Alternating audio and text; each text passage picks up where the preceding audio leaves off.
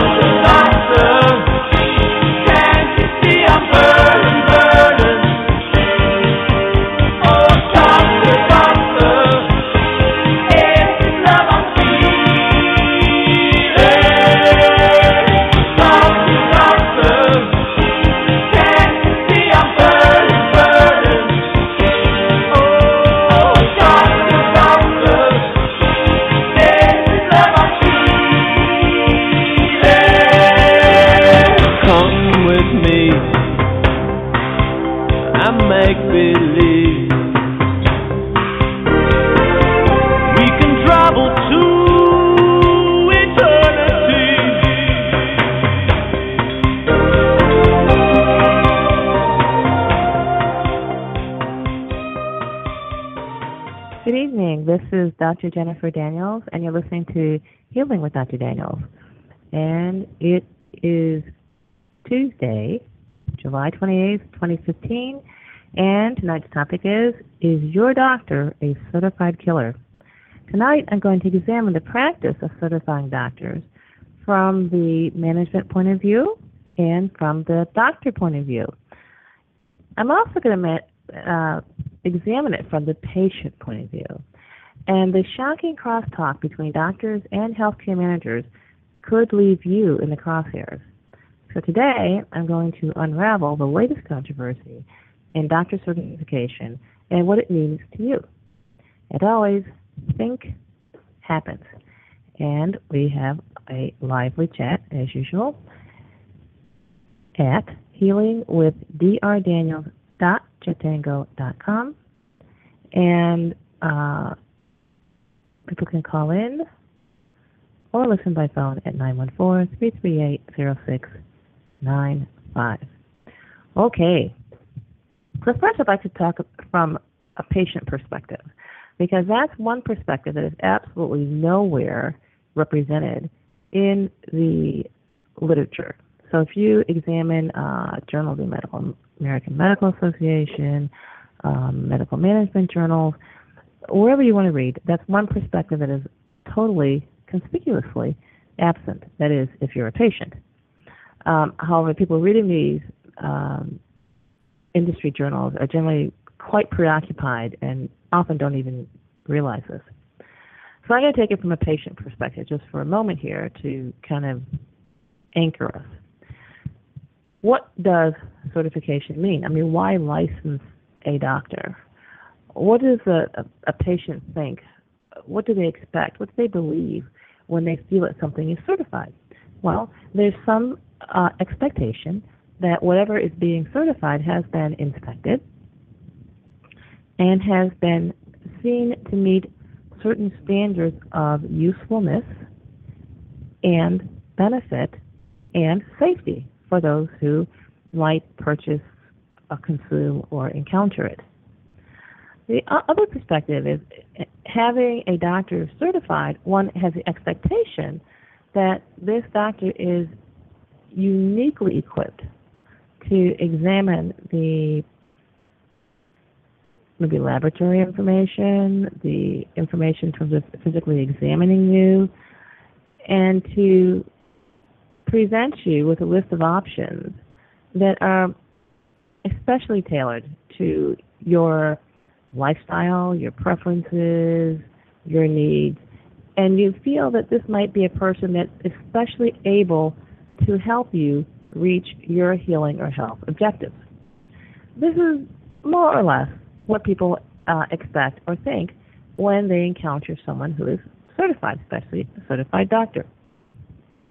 And so then there might also be the presumption then that certification would make a doctor more effective and produce greater benefit for you as an individual patient and less harm.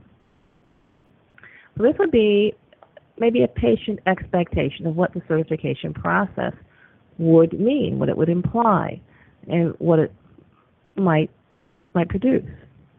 Now, personally, I've been through quite a few certification processes, so I can offer a little insight here. One example is I was in medical school, and you can think of medical school as a prolonged 4-year certification process because certain things happen, and you have exams, and you have to pass a level of inspection. So I was in class one day, medical school class, and they were discussing a particular therapy. I believe it was antibiotic use, as a matter of fact. And it was mentioned that antibiotics can be very dangerous and, of course, very deadly. And even though they have these devastating side effects, that doctors should not be afraid to use them. And you shouldn't let the fact that a patient you saw this morning had a devastating side effect prevent you from recommending or using this very same therapy, say, later on this afternoon in another patient. And it was very unscientific because a doctor should never be just as good as the last patient he saw. In other words, a doctor should never accept his own personal observations above and beyond that of scientific research presented by people he never met, talking about patients he never saw. And as a young, almost doctor sitting in that seat, I was troubled by this. I thought a doctor should be at least as good as the last patient he saw. In other words, if a doctor uses a therapy and sees a patient drop dead from the therapy, it seems to me it's reasonable to put that one aside and try another therapy that might have a better track record. So this is just a glimpse into the early phase of the certification process. And so a big part of the certification process is creating uniformity. In other words, creating uniformity from one doctor to the next, making one doctor, we'll call us a human being, indistinguishable from the next human being, so that they will all make predictable decisions and predictable behaviors given a certain set of circumstances. This may or may not be the best thing for you personally as a patient. For example, if you're a patient and you work the night shift, well, you have a need to get sleep during the day and to be awake at night. And if you're a patient and you work the day shift, you have a need to be awake during the day and asleep at night. And so a doctor who doesn't take these peculiarities into account might, for example, dose your medicine inconveniently, where you'd have to get up, for example, to take a dose of medication. This is just a minor example of how uniformity among doctors might not be the most convenient, beneficial thing for an individual patient. So that's the patient perspective. So the patient perspective is the expectation that this process of certification is an inspection process that results in a doctor being more appropriate to that patient's personal needs. Let's take a look from a management point of view. I think the management perspective is very very revealing, and I think the professional doctor's response to that perspective is also very revealing, and I personally think troubling, as it kind of misses a very big piece here. All right, so as always, hold on to your chair. Think happens. Okay, so here's the management perspective, and it's important to say whose perspective this is. This is Robert F. Huckman, a PhD. In other words, this person has never been to medical school, has not examined a patient, and so does not have that perspective. Then we have Ananth Raman, PhD, MBA. All right. So this person, the PhD, is used to processing large amounts of information, and an MBA, they've kind of got the dollars and cents pretty much under control here, a very good grasp of it. But again, the patient in all this is not, there's no representation. This is a management perspective. And so this is what they say. Maintaining quality and spurring innovation have been central objectives of the U.S. healthcare system. Well, this is already, again,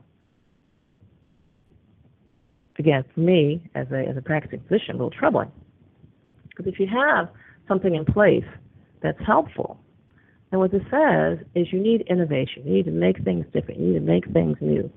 And this is the MBA perspective, the perspective where you got to get people to throw away last year's clothes and get a whole new set of clothes. You need production. You need advances. You need to have turnover and economic growth.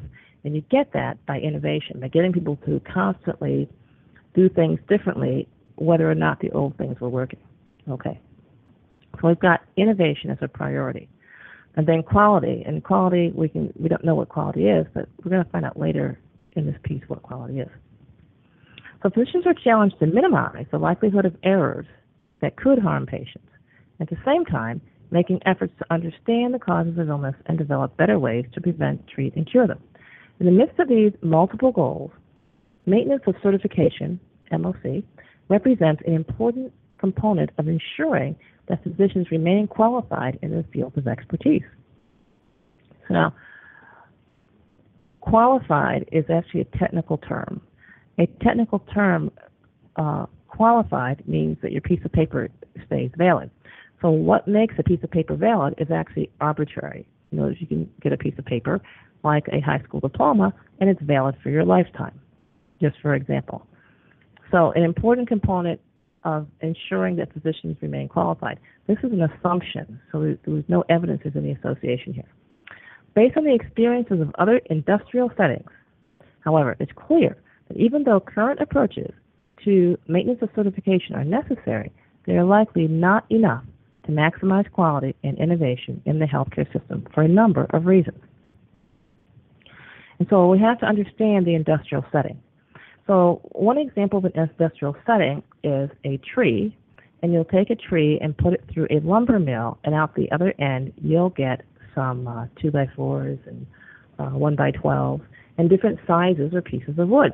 But at the end of the process, you do not have a live or living tree. It's important to understand.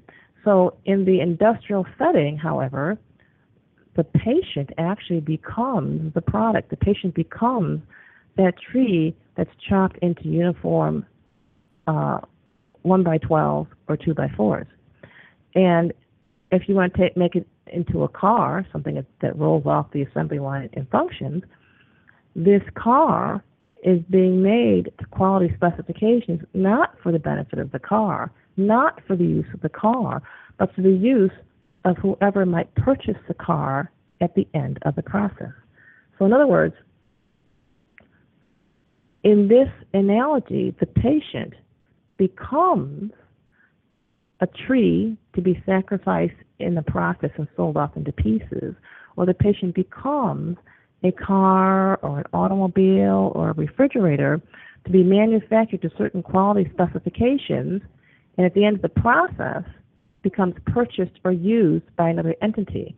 So at no point in the industrial setting or industrial process is the computer, the car, or the refrigerator manufactured for its own individual intrinsic benefits according to its own individual intrinsic preferences. So just this analogy to the industrial setting immediately removes from the patient any willful participation in either the process, the industrial process, which we'll call healthcare, or the outcome, all of these are, by definition, in the industrial setting, established by other parties. So let's see what else they have to say.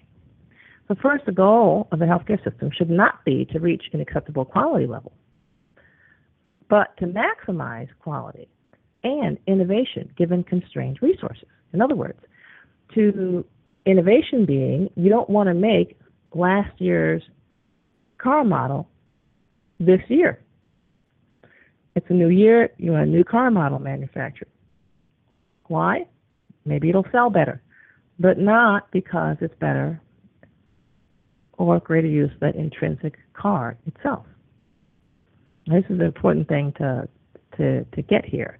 And then to maximize quality, again, quality is never defined by the car. It's always defined by the person in charge of the manufacturing process. And that person is a person, it's not a car. And so first the goal is should not be to reach an acceptable quality level, but to maximize quality and innovation given constrained resources. Oh, well, constrained resources, whose constraints? That's interesting. And we know whose constraints. The constraints are the constraints of the insurance company, because the insurance company needs to make a profit. Second, healthcare delivery has moved from being individual-based to being team-based. As such, the overall process of delivering healthcare is increasingly becoming more important in determining outcomes than the skills of any individual physician, nurse, or therapist involved in the process. In other words, the actual skills of any individual are not that important. Now, from a patient perspective, this is extremely, extremely troubling, that they're going to subject your doctor to a certification process that de-emphasizes his skills. A process that says, well, this doctor's skills are irrelevant. This doctor should not exercise any kind of judgment, individual thought, or creativity. And furthermore, you as a patient are an automobile. That means that you have no input into this process. You don't design the process. And since you don't design the process, obviously you can't be involved in defining what constitutes quality. And because innovation is a priority, you can't say, hey, you know what, doc? That thing you did last year, that worked really well. Let's do that again. No.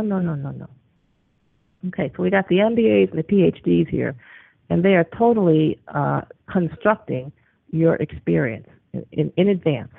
And they've got the doctor certification process, LOC, maintenance of certification, in place to make sure that doctors become part of this group process, and each doctor plays his role, whatever that might be. Okay, so in contrast, companies outside of healthcare, especially in manufacturing, have shown that quality should not be improved intermittently, but rather on a continuous basis. Okay, again, especially in manufacturing, quality, and again, we're talking about quality as in what you do to this car in achieving a product that can be sold. And as we talked about before, insurance companies own the patients that they insure. And these patients are called covered lives. And so this process, this healthcare process of manufacturing and modifying the patient has to be done to the specifications of the owner, being the insurance company. And the insurance company needs to modify this process on a continuous basis. In short, efforts to ensure quality and innovation in healthcare must extend beyond the episodic certification of individuals and place greater emphasis on the continuous, not just episodic, improvement, not just certification, of processes, not just individuals. And so then what they're saying here is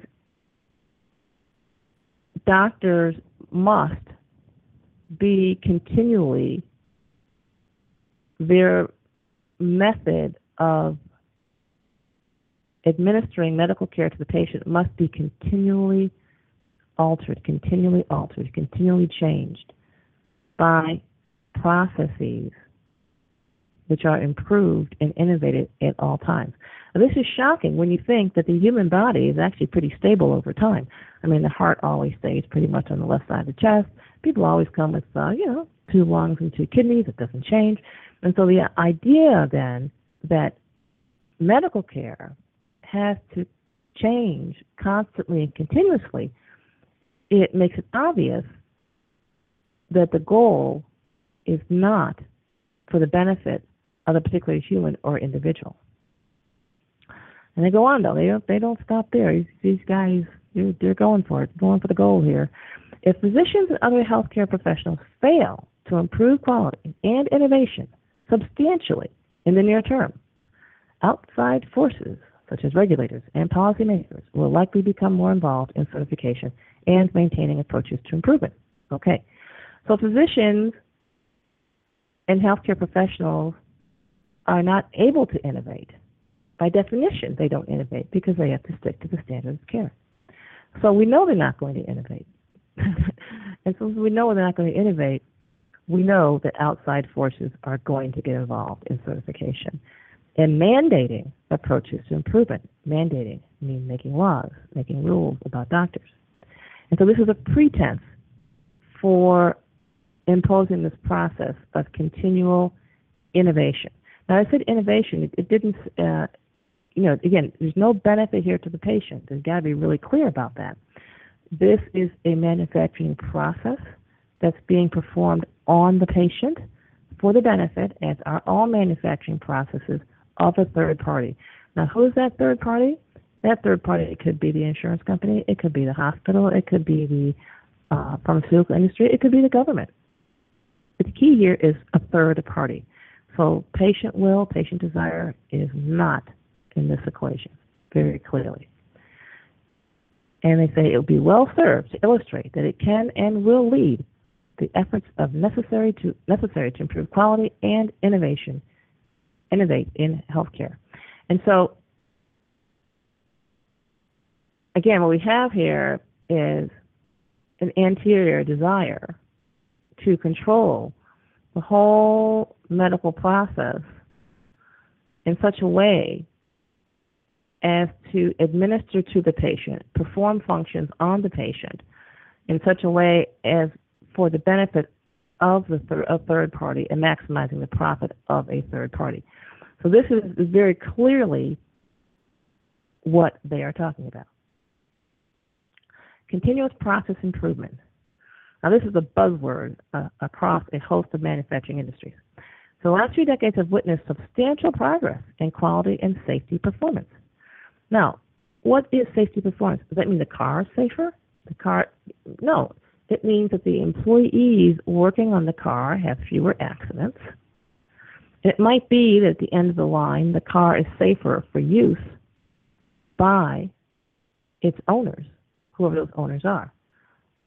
But again, in the context of healthcare, from the point of view of the patient, this is pretty alarming that what we are talking about is increased safety for healthcare professionals and decreased to zero autonomy or even input into the process on the part of patients. And we see this happening when we see vaccine mandates now for adults, when we see other edicts for different types of screening.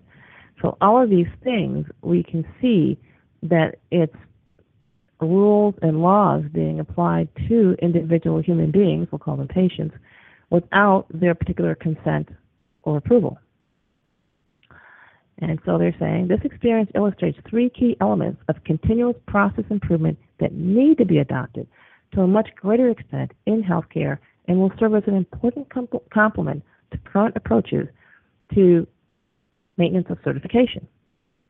Not coincidentally, these 3 elements are literally the component terms of the phrase continuous process improvement. And again, continuous means like ongoing, minute to minute. Process means that it's a regimented, laid out protocol as to how something is going to happen. And improvement definitely means change. And you always have to ask improvement by whose measure. And in this case, certainly not by the patient's measure. Most forms of maintenance of certification in healthcare convey certification if an individual's test performance exceeds a threshold. To the extent that his acceptable level is anything less than 100%, it creates the impression that some level of defect or error is acceptable. So first of all, what is a doctor? A doctor is a tool, again, patient perspective. The doctor is a tool for the patient to achieve good health. And so let's just say compare a doctor to a screwdriver. Well, one patient might prefer, for whatever reason, a longer or shorter screwdriver or a broader or narrower head, but the tool is adequate to the task. And so in this case, in order to allow for the very wide variance that's human variability, you would have to have a very broad, it's called tolerance level or range of acceptable. So in other words, having one level of acceptable, whether it's 100% or 80%, and everyone has to hit that target or else, it's inappropriate because the doctor is not whittling the patient down to a uniform, say, cube or something. For example, we could say that the patient starts out in the assembly line at birth. If he's a guy, okay, we cut off his foreskin, we give him some immunizations, then he gets a little older, then we give him more immunizations, then when he's 20, we take out his appendix, when he's 30, we take out his gallbladder, and when he's 55, we castrate him just so he won't get prostate cancer. And so this would be a process. And so this would be a uniform process, boom, boom, boom, boom, boom, boom, that you would put the patient who is the subject or object of the production process. He would go through this process. Now, whether it's beneficial for this person to have their foreskin removed, have the series of immunizations, get their tonsils up, forgot that one, get ear tubes in their ear, have their appendix removed, have their gallbladder removed, and get castrated. For some people, that might be an appropriate life pathway. For other people, it might not be. But if you institute continuous process improvement and mandate uniformity, then what you are going to get is a human being, or patient, if you want to call it that goes through a manufacturing process where he is acted upon in a uniform manner by the members of the healthcare industry. And so, as they say here, they're going to aspire for 0 defects, which means not one patient would escape the process, whatever the process shall be deemed to be by the owners. And so this article really is an attempt to put in place a control process. And doctors who read this believe this is a process to control the doctor's behavior, of course, but that is indirect. The direct objective, of course, is to control the journey and the experience and the manipulation and the mutilation of the human being called the patient. And they go on to make a tighter analogy. Prior to the 1970s, many manufacturers strove for a threshold level of acceptable quality. This view assumed there was an optimal quality level beyond which further improvement would not be worth the incremental cost of achieving it. This situation changed in the 70s and 80s, particularly as U.S. manufacturers realized that Japanese competitors operated with significantly higher quality levels. In other words, lower defect levels. And in other words, in English, less variability. And again, this is very important. So if you're a woman, for example, and you want a cesarean section, it's like, no, I'm sorry. We have a certain percentage to reach, and, you're not getting a C-section because you don't fall in that category. Or if you don't want a C-section, it's, sorry, you're getting a C-section whether you want one or not, because guess what? our C-section level needs to be a certain percentage. And this is what this means in terms of patient care. And so the Japanese, over time, the view that defect rate in the range of 1 to 3% was acceptable was supplanted by the realization that Japanese manufacturing rivals were pushing to improve on defect rates that were being measured in parts per million. Okay, so as a patient, take a look at your life. Are you really comparing it to a Japanese life? Are you really comparing it to a Korean life or a Chinese life or a South American life or whatever? No, it's your life. And you have certain preferences, whatever they might be. And when you go to a doctor, you want those preferences honored. And when you're seeing a certified doctor, your concept is that he's uniquely qualified to honor your preferences in the context of modern technology that might be available, and that he can put it at your disposal.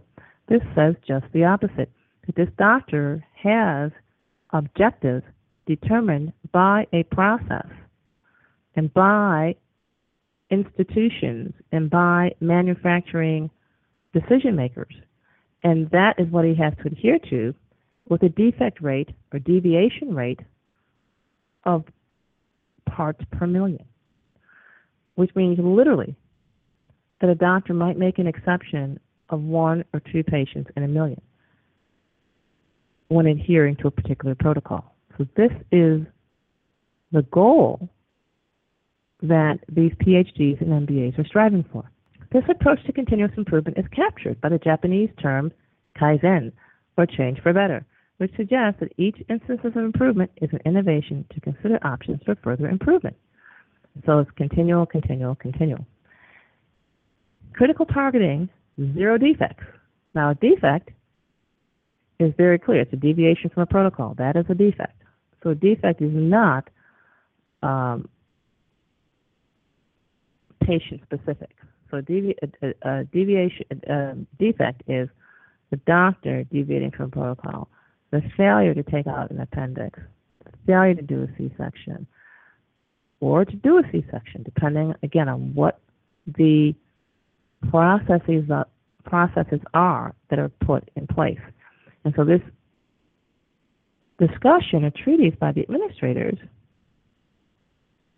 leaves it open as to what the process is doctors will follow, or who will determine that process. But what is clear is that doctors will stick to that process and deviate only once or twice every million times. And so from a patient perspective, this may not be the kind of doctor that you need to see. This may not be the kind of doctor that's going to be best for your health. Again, when you take a look at a system where there's at least 107,000 deaths per year from properly prescribed medications, in a system like this, that number of 107,000 can be expected to explode, because you got to know, some doctors refused to prescribe those medications properly because they were concerned the patient might die. And so with this type of process, where the doctors always prescribe the medication as directed, only deviating 1 time in a million from the protocol, one could expect that that number of 107,000 deaths per year in the United States due to properly prescribed medications would literally skyrocket or explode to as much as even 500,000. So this literally makes the doctor encounter much, much more lethal. Okay, for example, Paul O'Neill, the former chief executive officer of aluminum manufacturing Alcoa, made a public commitment to his employees, the media, and investors that Alcoa would target 0 accidents in its plants. Now again, 0 accidents among who? The people working in the plants. So he didn't target 0 defects in the aluminum foil, Alcoa. So we have to understand that in the manufacturing process, the patient becomes the aluminum, and the employees who are manufacturing and fabricating you, the patient, are the ones that this guy is talking about in terms of a 0 0 accidents. Okay, so he made the single most important performance metric for everyone in his organization, including himself. At the time O'Neill introduced this effort, many were concerned that Alcoa might be over-investing in safety, such that, on the margin, the benefits of added safety would be exceeded by the cost of the productivity loss in trying to achieve it. Now, this gets the reader to erroneously identify with Alcoa employees, thinking, oh, this is great, man, yeah, safety for humans, safety for the patients, yeah, this is good, it's a good process. But no. If we want to take the manufacturing analogy straight to its, make it a complete, precise analogy, the patient, the human being patient, is actually analogous to the aluminum in this example. And the safety that they're investing in would be the safety for the members of the medical industrial complex who are modifying human beings, whether it's to make sure all women are relieved of their breasts by age 60, or that they have their hysterectomies by age 55, whatever the goal is in terms of modifying or adjusting or making uniform the product of the manufacturing plant. The product of the manufacturing plant, which is the medical industrial complex, is actually human beings. They are the ones who are being acted on. And that is the process that's becoming rigid, so the doctor is able to deviate no more than once or twice in a million times. So they're saying that the history of Alcoa's efforts suggested that there was no such trade-off between safety and productivity. In fact, O'Neill's aspirational push led to improvements on both dimensions for Alcoa. And so, again, if we make things safe for our healthcare workers, they'll give us even better output in terms of modified human beings on the other end. And so maintenance and certification aims to certify that individuals, that'll be doctors, are proficient in their target responsibilities. This is important. Their target responsibilities. Who decides what those targets are? They're very clear that individuals, the doctors and nurses, cannot be allowed to make that decision. So who does that leave? They can't make that decision. The car, the aluminum foil, it never decides what the target responsibilities are for the line workers. So who makes that decision? Well, it's pretty obvious. The healthcare industry, there's only so many players. Government, insurance company, hospital, pharmaceutical company. Those are the players. And so this is what these guys are putting forth.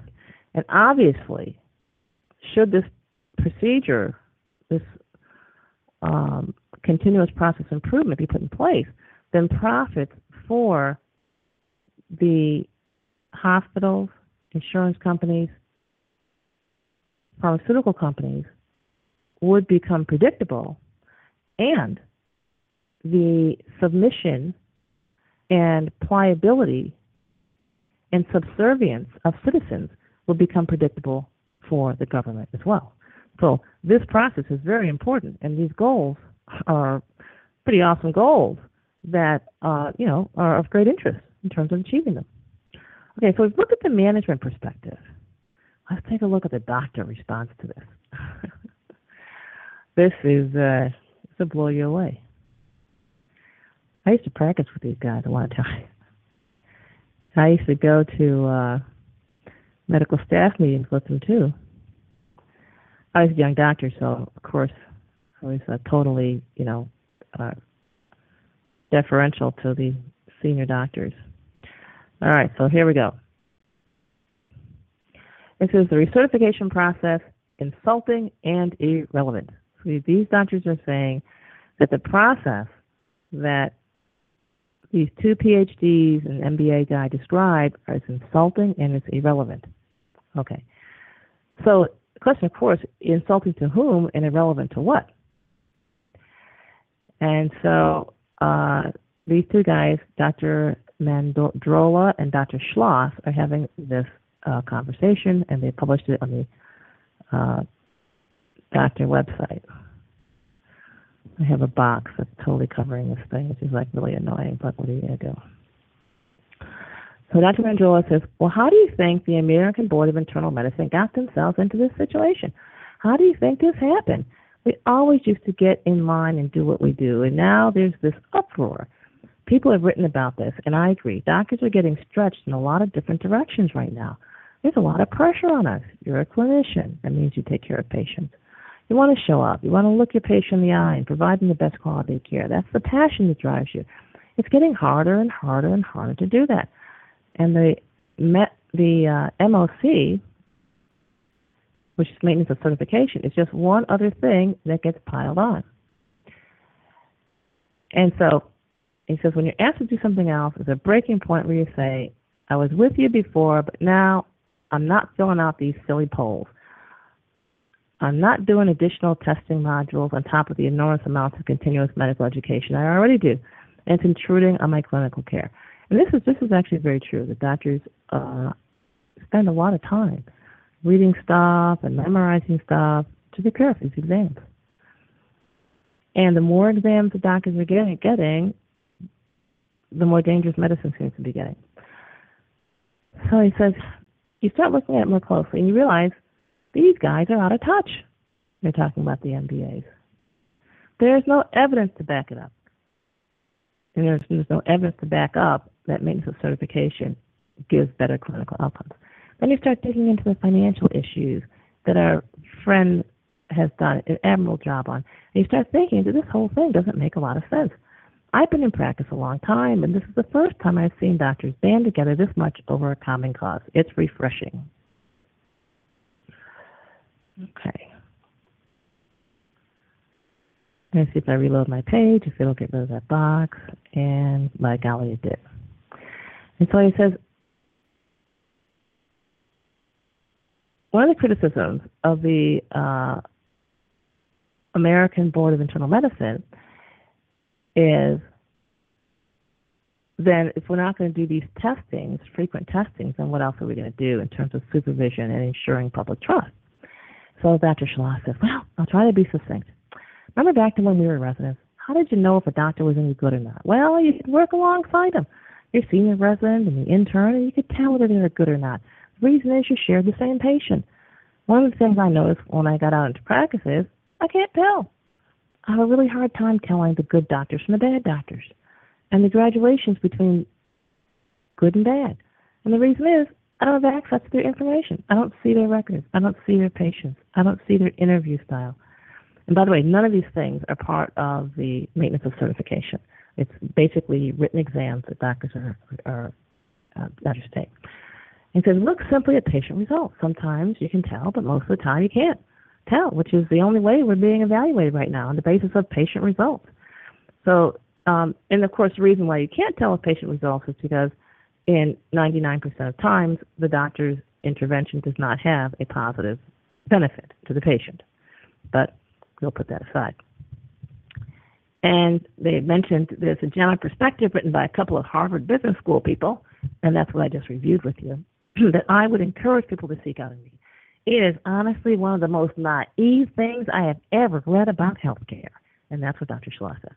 And actually, unfortunately, it's Dr. Schloss who's naive because he doesn't realize that what is being talked about here is creating a uniform process, turning the patient into a widget, and performing a manufacture process on the patient for the profit of a third party, not the profit of the patient and not necessarily profit of the doctor.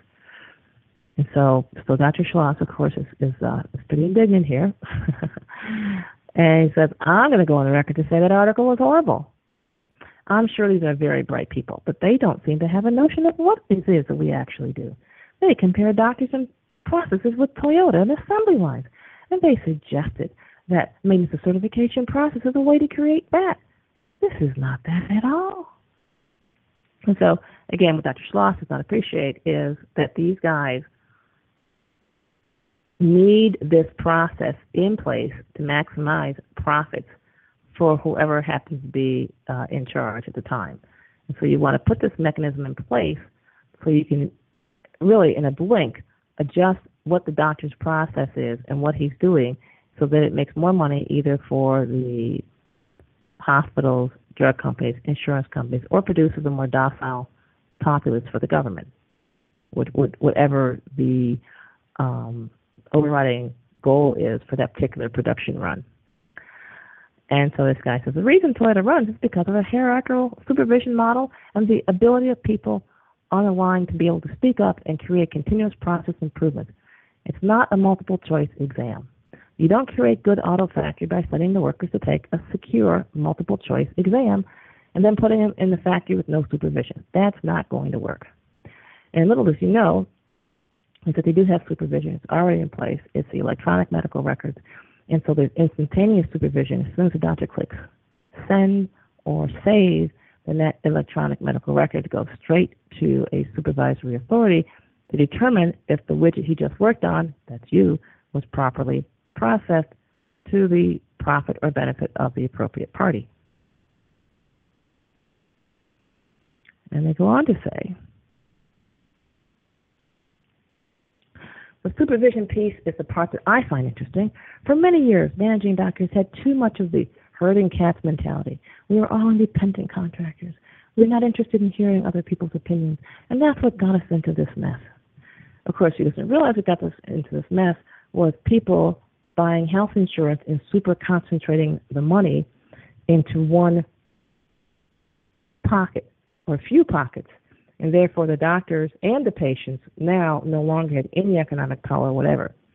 And so this doctor thinks that independent thinking, listening to patients, doing what seemed to be right, that's what got us into this trouble. So many of us are owned by a hospital. And there is a hierarchical structure in place. I depend upon the hospital to hire me and write my contract. If they add in the supervision piece, I would welcome that.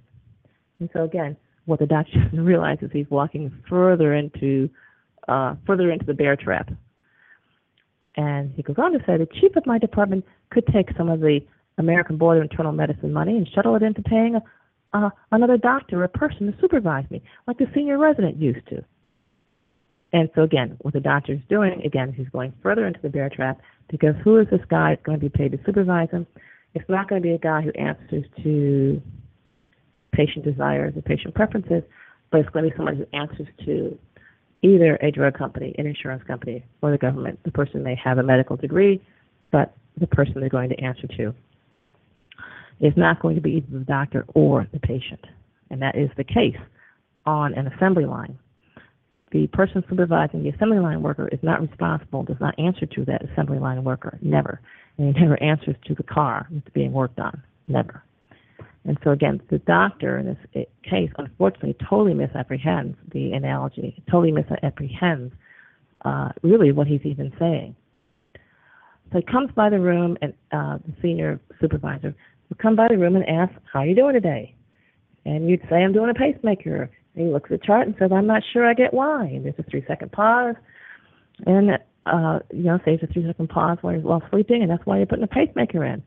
He says, well, I'm not going to do many more pacemakers that are not needed. But I know somebody is looking over my shoulder, reviewing all the information with the ability to interview the patient and hold me accountable. What he doesn't realize is he's probably going to be asked to do a lot of unnecessary pacemakers to maximize the profit of the hospital. And the real question he needs to ask himself is, will he start doing more unnecessary pacemakers when the person supervising him instructs him to do so? And so you have these doctors rushing to put in place a structure even more draconian than what these MBAs are even hoping for, and not even understanding the implications of it or what it's designed to do. Of course, we could say, well, what does this mean for you? What does this mean for the patient? Doesn't look good. Does not look good. So what we have to take a look at is, what's the patient to do? What does the patient do when confronted with this type of a system or a mechanism? Well, the first thing you have to do is at least keep your freedom. Don't become the property of an insurance company of a hospital or of a drug company. So how do you become the property of an insurance company? Take out an insurance premium, make your monthly payments. And then when you go to see the doctor, he's obligated to process you just as the insurance company wants you to be processed.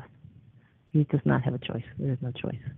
And you may think you have a choice, but you really don't. And so I'll give you an example. A friend of mine. So I see her. I said, well, how you doing? He says, oh, I just had a really bad scare. I said, oh, really? What happened? He says, well, I was traveling and on some business, and I all of a sudden I couldn't see out of one eye. It kind of got blurred up and this and that. I said, oh, my God, what'd you do?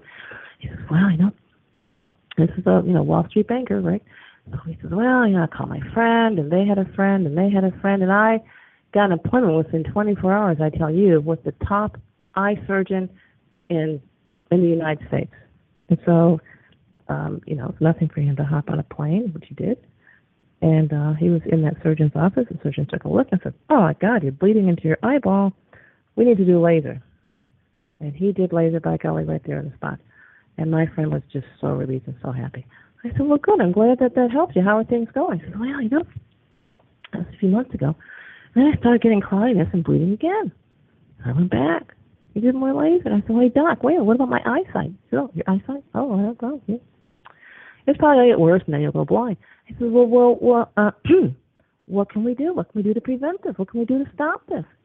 He said, well, no, nothing really. So, of course, he knew I had a lot of bright ideas on prevention. So I said, well, when does this seem to happen? I mean, can you notice any kind of, time of day or day of the week or any kind of association? And so we chit-chatted. We found out that it seemed that after he'd had a few glasses of wine, then later on that night or the next morning is when his vision would deteriorate. And I said, oh, well, why don't you just stop drinking? He said, that's not going to happen. I said, well, I'll tell you what. I got it. Drink a glass of water before each glass of alcohol. Just do that.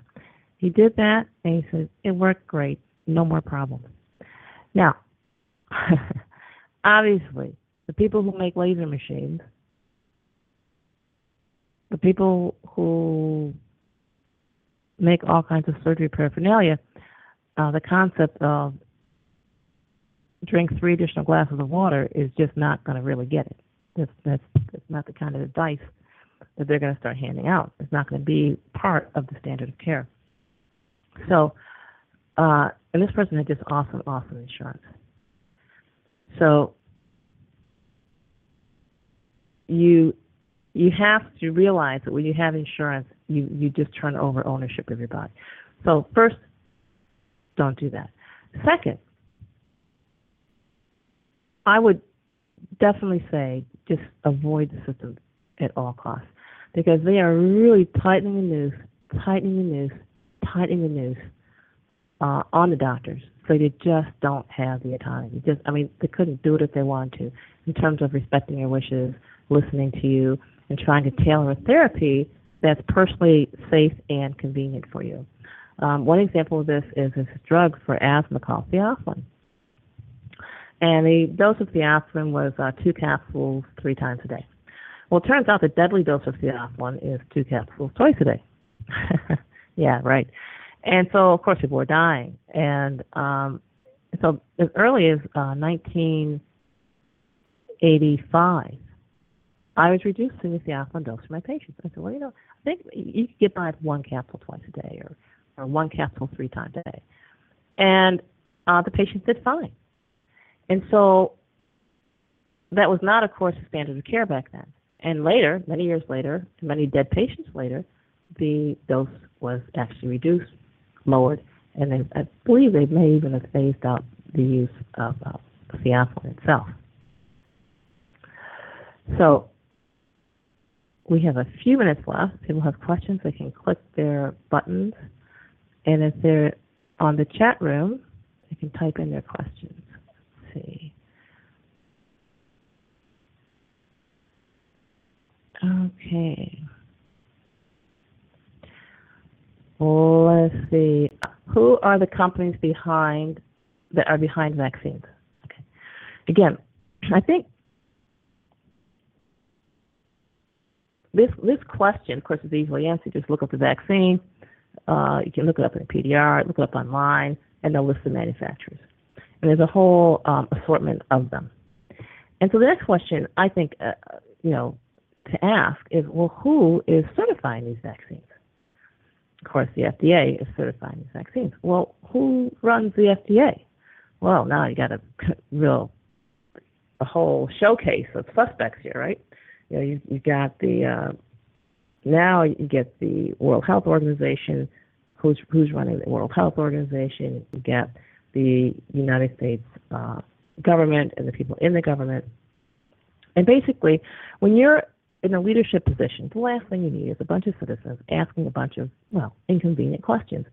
And even worse, getting creative and doing all kinds of different things at different times, and you can't really kind of coordinate them or corral them or control them. They're uncontrollable. But if you vaccinate them and just get them a little bit stupid, it's a lot easier. One person can only hold one thought at a time when they have difficulty focusing even on one thing, let alone putting sustained effort in one direction. So I personally think, and this is just my opinion, that the people who are vaccines are people who want to control the population. When I say control, I mean dictate what's done, how it's done, and not have any people do otherwise. And it's not even a matter of rebellion. It's just a matter of lack of control and lack of predictability. Okay.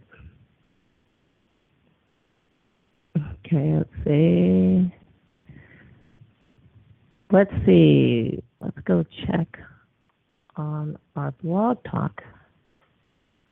It's time for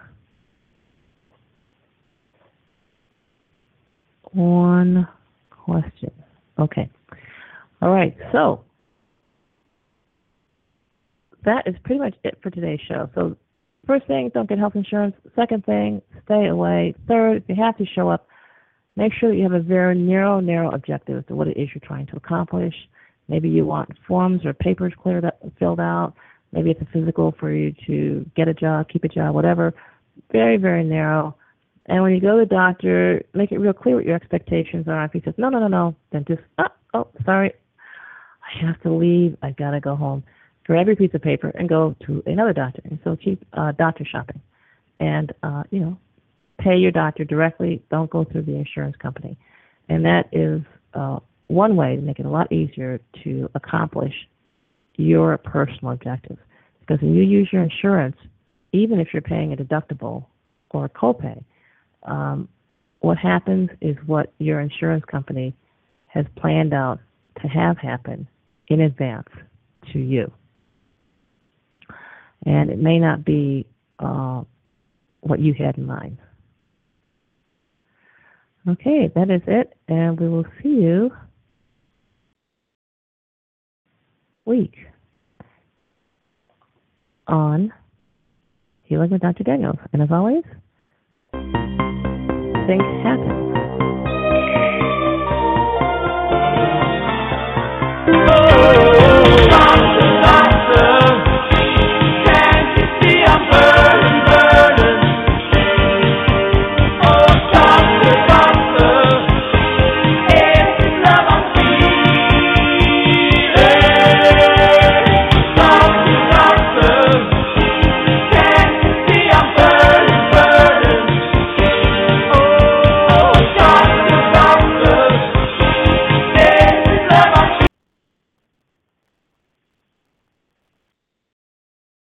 Step into the world of power, loyalty, and luck. I'm gonna make him an offer he can't refuse. With family, cannolis, and spins mean everything. Now, you wanna get mixed up in the family business. Introducing The Godfather at ChumbaCasino.com.